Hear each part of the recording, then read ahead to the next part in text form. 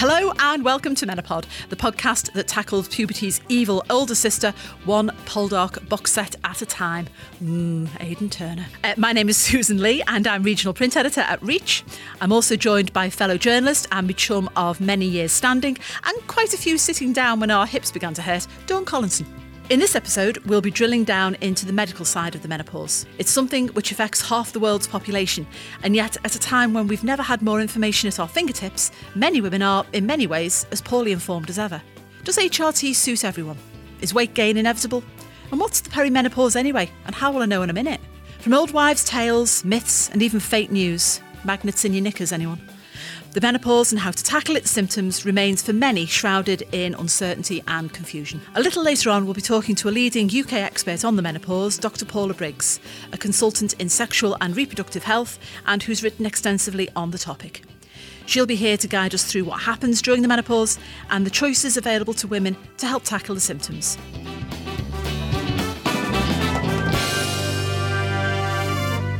First though, me old mate Dawn.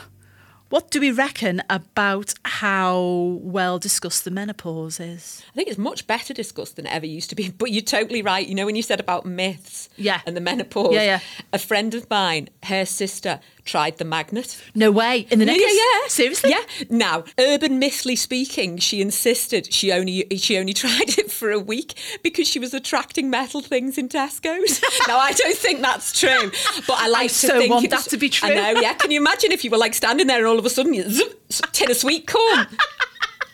Are you paying for that, madam? I know, yeah. No, I just can't get it off. So she swore that this was the case. Now, whether it was or not, I don't know. But so I don't know whether the magnets in the knickers work or not. I really don't. On a slightly more whatever, I don't do HRT. Okay. And the reason I don't do HRT, like a few of my friends, is because I have got a history of breast cancer in my family. And I think that's what the majority of people who don't do HRT, that's the reason that they don't do it, yeah, absolutely. I suspect. Now, I think it would be more helpful if there was... The problem is I don't think they can give you a definitive answer because I've read so many conflicting pieces of information and then what you do is go, I'm going to play on the safe side. Well, you know what?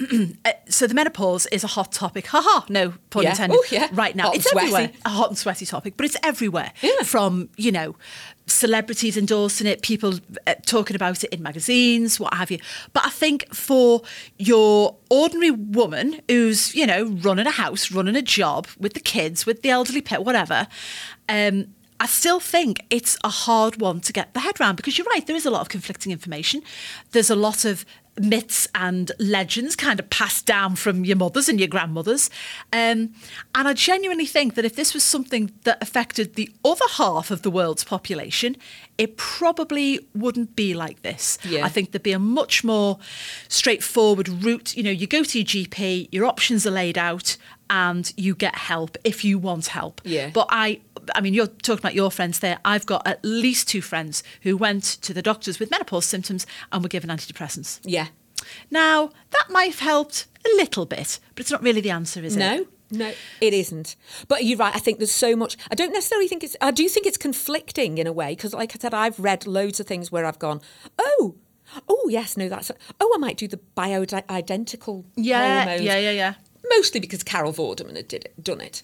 Did it work for Carol? Well, I don't know. It's hard to tell what's working for Carol, isn't it?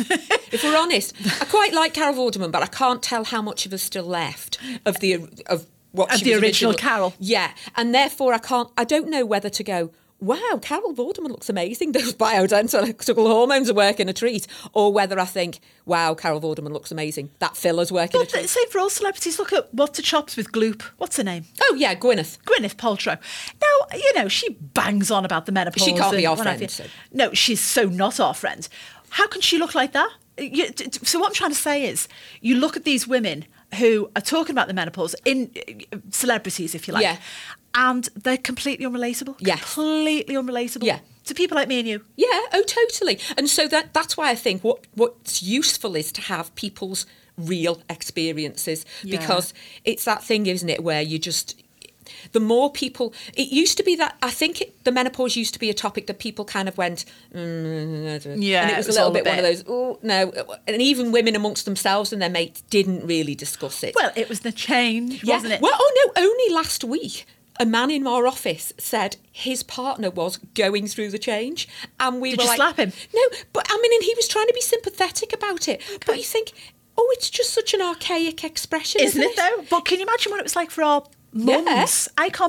I can't imagine what it must have been like for my mum to go through the menopause, because it wasn't. It was being talked unspoken. about. Oh, it was definitely unspoken. It wasn't in newspapers. It wasn't on magazines. No. So we're much better at talking about it, and I wonder, because of that, there's so much information. Yeah. There's almost too much information. Yeah.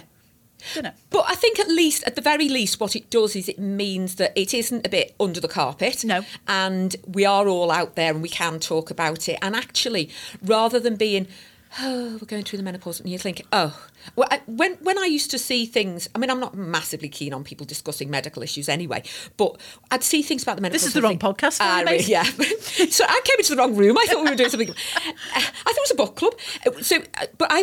When I'd see things and I'd think, oh, I don't want to read that. So it's also, everyone's moaning about this and moaning about that. And actually, once you talk to real women about it, it's quite funny.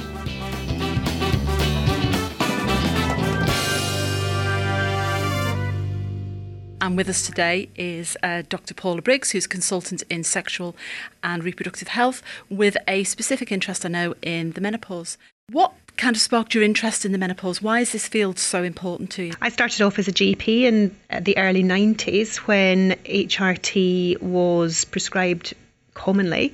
And then we had a study published called the Women's Health Institute study, which suggested an increased risk of breast cancer, strokes and heart attacks and blood clots in women using HRT. And the way in which that study was published through the media, or I suppose sensationalised through the media, caused a huge amount of damage. So I feel like I've lived through managing the menopause in its heyday in the early 90s to where we are now, and it took nearly 15 years to recover from the findings in that study.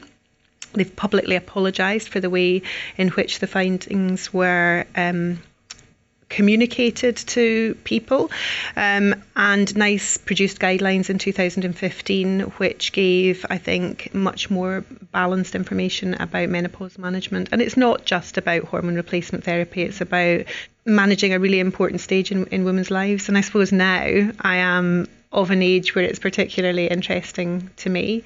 I think it's a really difficult time for lots of women. Their children leave home, they may have made do for, to make sure that their children were okay, and actually many women might find they have relationship issues, and that's just compounded by coping with menopausal symptoms, which are very varied. And actually I think lots of women are aware of hot flushes and night sweats, but they're not so aware of other things like anxiety, vaginal dryness, sexual difficulties, bladder problems, things that are just not talked about because it's not kosher to do that. It's interesting you say things that are just not talked about. We're doing an entire podcast on the menopause. Is it still sort of surrounded by myth and misinformation? Is there still a kind of a lag from that study 15 years ago around HRT?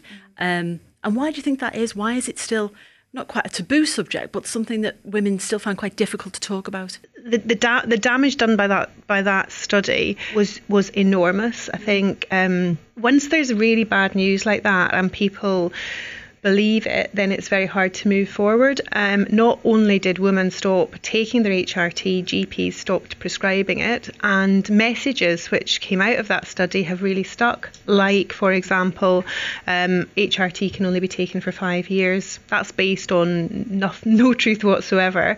Yet lots of women I see have been very happy taking HRT for 5 years and then they're abruptly stopped.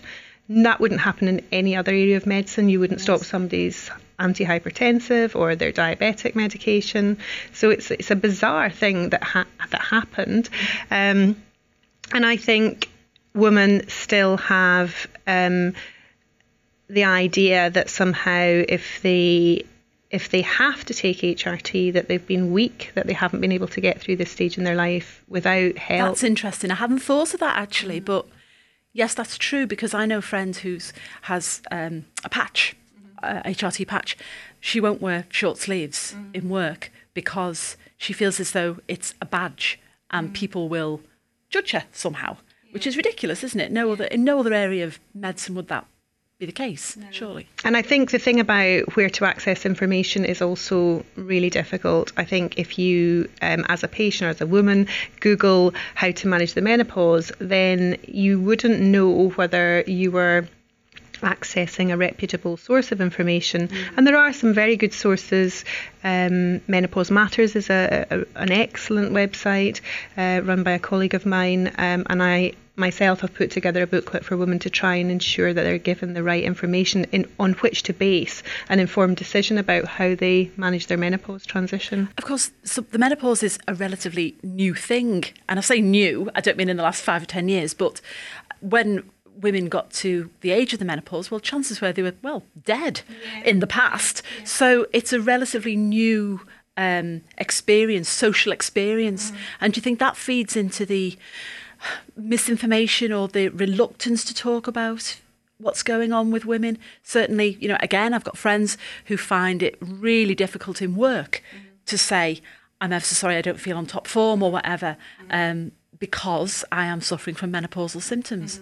And yet it's mad. Why aren't we talking, when we're all so woke about all this stuff, why aren't we talking about this? I think it's the cultural norm that you don't discuss difficulties, that you put on a brave face and try to get through it. But I think that's definitely changing. Menopause in the workplace is now something that is talked about, and big organisations are doing what they can to support women in whatever way that might be. That might be educational days, or ensuring that women have somewhere where they can go if they feel overwhelmed, that they have fans and cold water to drink and things like that. But certainly I've done quite a lot of work with the police, the fire service, the tax office, the NHS, and so I think that's very much changing, but it takes a long time for changes to kick in. Sure. Okay, so I'm going to ask, I guess, some very basic questions, but the sort of questions that when my mates get together over a glass of wine, we all talk about. And I think the first thing that people don't really understand is what's the difference between the perimenopause and the menopause. Isn't it the same thing? It's not the same thing. So the menopause is 12 months after a woman's last menstrual period. And actually that's much easier to identify. And actually by that stage, women's hormones are at a very low level, but they're stable. And so it's probably easier to deal with than the menopause transition, which is the perimenopause.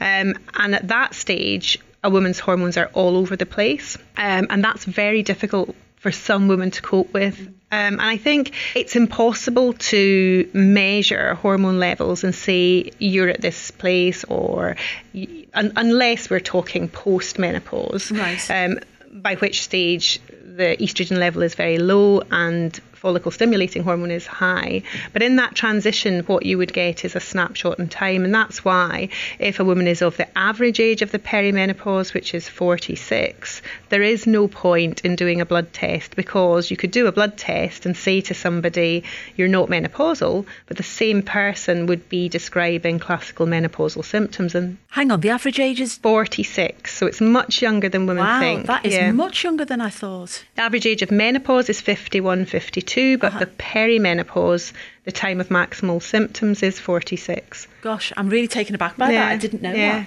And a lot of women will come and say, I've got horrendous night sweats, I'm not sleeping, I'm exhausted, but I'm too young to be menopausal. And I think it's really important not to forget women who've got what we now call premature ovarian insufficiency. Premature menopause is what it was previously called, because those women do need to be treated. They have a deficiency state, and if you don't replace the deficient hormone, then they have an increased risk of osteoporosis and of cardiovascular disease and of feeling really terrible for a longer time. Can you still get pregnant in the perimenopause? You can still get pregnant in the perimenopause. That's alarming, isn't it? Yeah. So ovulation doesn't happen regularly as it did before, but it can happen spontaneously, and you only need to ovulate once and to have sex, obviously, in order to become pregnant. It's less likely, but it is a risk. And again, I think it's a really important point, because women as they get older, and even women in their early 40s, assume that they're no longer at risk of pregnancy we recommend contraception until 55. Right, till 55, Yeah. really? As old as that? As old as that. That makes it sound like a dinosaur, but Yeah. again, that's taken me aback a little bit. Yeah. And then, of course, there are very, very few women who get pregnant in their 50s, but for those who do and who don't want to be pregnant, it's absolutely devastating, and those pregnancies are much more likely to be high risk. So let's talk a little bit about those symptoms that you mentioned earlier on. The thing that struck me, and we've spoken before about this, is that there are the classic symptoms, the hot flushes, the lethargy, the vaginal dryness, what have you. And then there's kind of symptoms that made me go, oh, or not symptoms, but consequences, bone density, cardiovascular issues. So I'd like to talk a little bit more about that without putting the fear of God in people. Certainly about kicking off with the hot flushes and the very obvious symptoms, if you like, and what you can do about those in practical terms, and then moving into perhaps some of the more serious medical issues with as a result of fluctuating hormones. So hot flushes, first of all, they're the kind of the big one that everyone talks about. Are there practical things we can do to help? Yeah, there are, special clothing that women can access, chillo pillows. I like the sound of chillo pillow. Fans. And these are all ways of minimising hot flushes.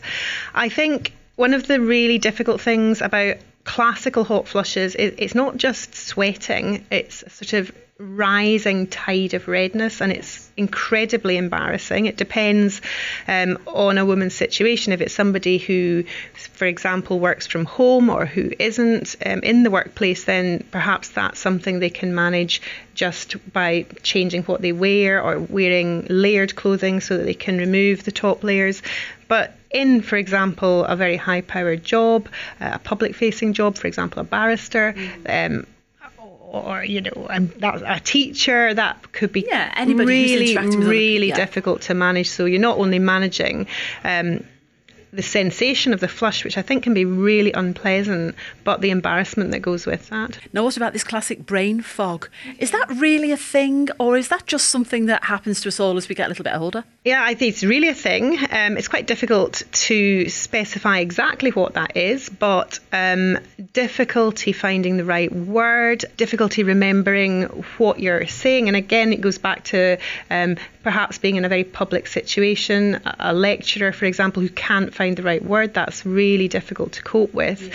And I think it's also compounded by the problems associated with night sweats, difficulty sleeping, fatigue, and just a complete inability to cope. I think if women aren't aware and they don't have the information up front to think, oh, actually, this might be due to menopause, then some women have real anxiety about, have they got dementia?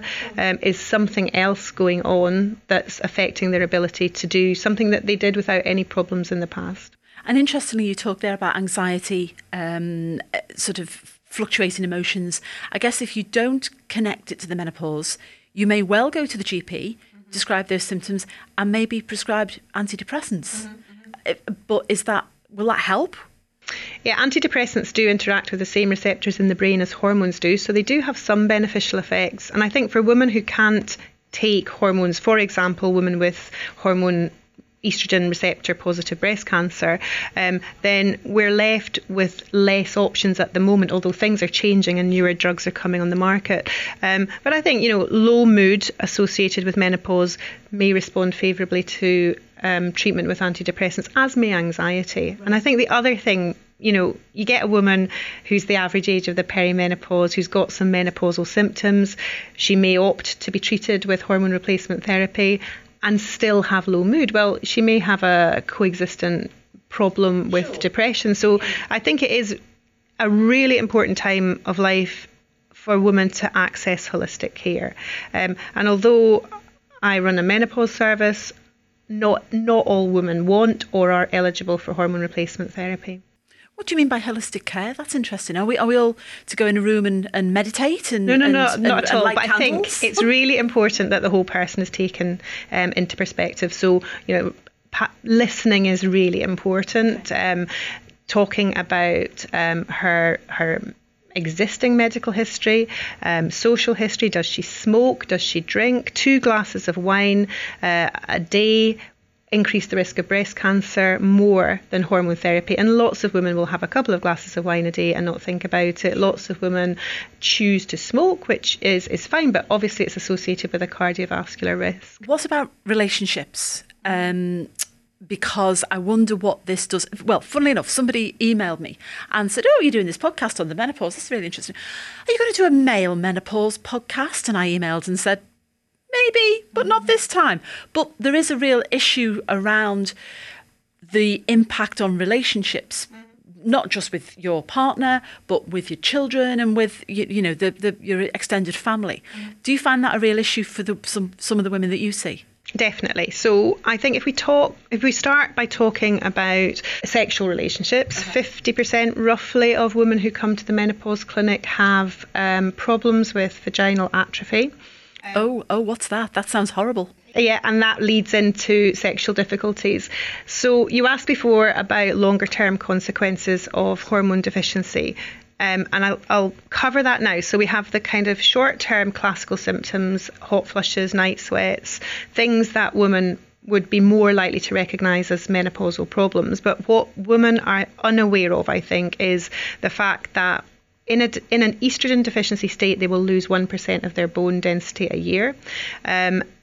The commonest cause of death for women post-menopause is heart attacks, so lack of estrogen is a significant cardiovascular risk factor.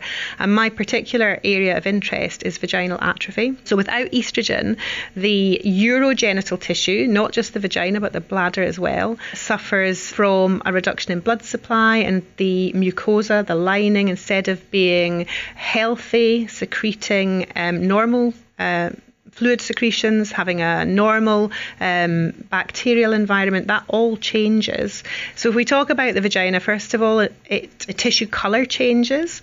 The fat contents of the lips change. Sometimes the small lips go altogether.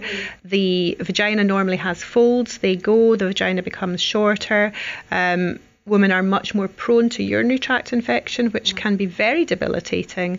And sex for some women becomes completely impossible, as does having cervical smear tests, which are obviously important. And I think because that can happen really insidiously, and it's a progressive chronic condition, so it's not going to get better on its own, it may remain hidden for several years. And by the time women present, they're often absolutely desperate. They're afraid that their relationship may break down. And many women have very supportive partners. And I think the relationships which survive are often the ones where they can talk about the problem. Yes. And there are some good treatments for vaginal atrophy and for bladder problems. Vaginal estrogens have been around for a long time, and for most women those are not associated with any significant health risks whatsoever. Unfortunately, the leaflets with vaginal estrogen make them sound like systemic HRT.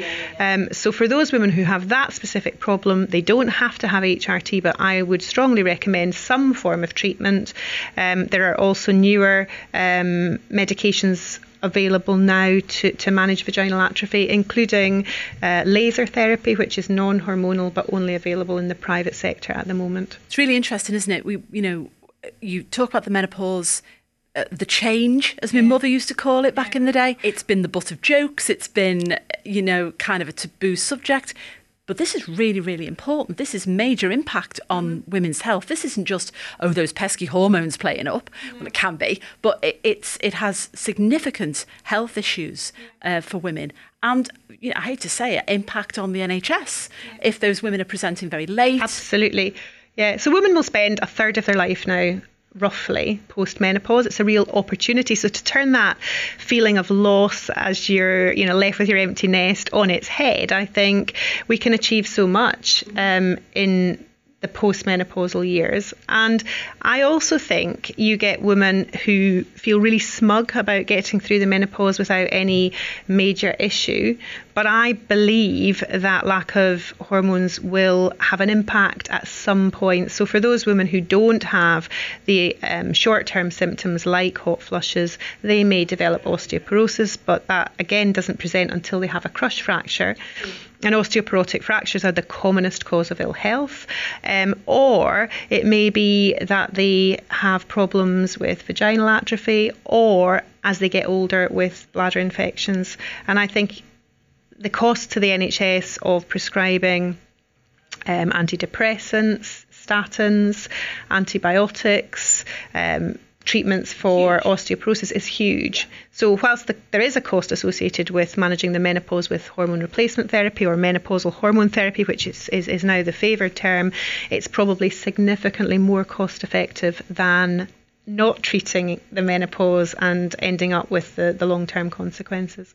Okay, so let's talk about hormone replacement therapy or menopause. What did you call it? Menopausal hormone therapy. Hormone therapy. That was to get away from that study. But that's interesting. So again, just anecdotally, around my friends, when we have coffee or whatever, people will say, oh, well, HRT, you can't be on it for longer than 5 years. Yeah. Or I'm sure I can't have it because there's a history of breast cancer in my family.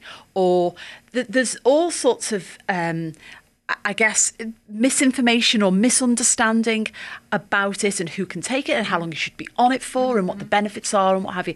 Can you tell us in very straightforward, easy to understand terms? What you're describing is the classic myths. Definitely fall out from the WHI study. So the recommendation is for care to be individualised. So that's going back to what I was talking about before with the sort of holistic package for the individual woman.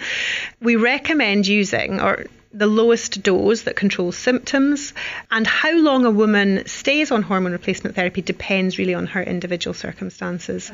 So for a woman who's still working, then I think actually it's really important that she feels on top of her game. Below the age of 60, the benefits for most women who are otherwise healthy massively outweigh the risks associated with HRT. Okay. I think one of the commonest reasons for referral to our menopause service is family history of breast cancer. So breast cancer is a very common problem. The current rate quoted is that 1 in 7 women lifelong will get breast cancer. So obviously there will be some women who are taking HRT who get breast cancer. And it doesn't necessarily mean that the HRT is the cause of the breast cancer, but it may be a growth promoter. Yes. And those women actually may present sooner than they would have done otherwise. And the end mortality, so the chance of dying of breast cancer remains the same, whether they did or they didn't have HRT. And I think that's a really important message. So the future then, we've come a long way. Can you see things improving? Are there new medicines coming on streams, new therapies coming on streams? What are we to look forward to? Okay, so we've had 15 years where there was no education, no research. And now there are research studies looking at different types of treatments. So looking at fetal estrogen, which is thought to be much safer. It's used to treat breast cancer. So that would be a really exciting potential opportunity for breast cancer sufferers. We're currently completing a study looking at NK3 antagonists. They are drugs which have a sort of neuroendocrine effect, so they're not hormones, but these drugs look to be very effective to manage hot flushes. So they wouldn't necessarily deal with osteoporosis and cardiovascular disease, but for those women who are incapacitated by hot flushes, then this is a really exciting area. And then with vaginal atrophy, lots of new treatments, and particularly things like laser and radio frequency. They're expensive, but the hope would be at some point that they would become available on the NHS. So if you had one message to women specifically around HRT, what would it be? That HRT for most women is relatively safe and safer than lots of other things that we do without really worrying about them. I personally think if women have a rigorous health assessment, which would include ensuring that they'd had their smear test, that they could self-examine their breasts, that they engage with mammography, that they have their blood pressure checked and their body mass index checked, then their overall risk with a bit of support is massively reduced. By the age of 50, about 50% of women are hypertensive. If that's treated, then engaging with hormone replacement therapy overall significantly reduces their risk of having a heart attack. And 1 in 4 women by the age of 60 has diabetes, and that's very closely linked to being overweight. So it is very difficult to manage weight. As you get older, you need less calories in and more calories out. The recommendation is to do 150 minutes walking a week. And it's about sort of supporting women, I think, to build that into their routine. That's really hard because 150 minutes doesn't sound very much, but if you're working full time and there's the kids and your elderly mum to look after or whatever, it's quite difficult for it is difficult, but walking is probably easier to build in than other things, because rather than take the car, you can walk. So the other thing which I think is just important to mention is, again, back to holistic care, thinking about the pelvic floor, which is challenged from the outset. We stand on 2 legs, all of our weight bears down on our pelvic floor. We pass urine, we have babies.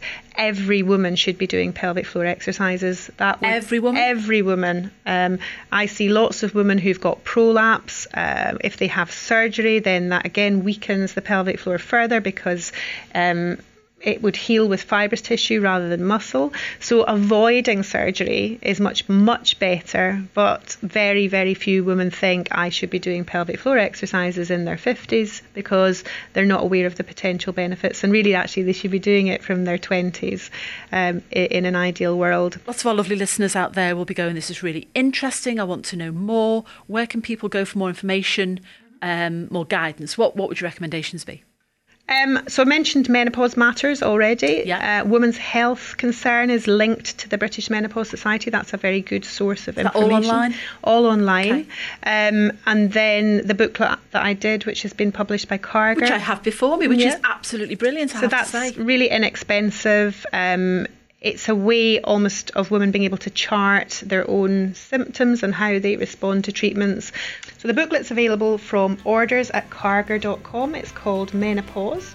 And it's fast facts for women and their supporters. Paula, thank you so much for your time today. Really appreciate it. Lovely to meet you. Thank you.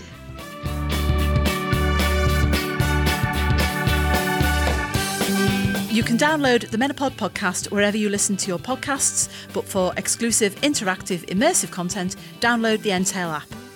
If you've liked what you've heard, please rate and review the Menopod and help other listeners to discover us too. This is a Laudable production for the Liverpool Echo. You can find out more about Laudable and its other local podcasts by following us on social media on Twitter, where we're at Laudable Pods, and on Instagram by searching for Laudable_podcasts.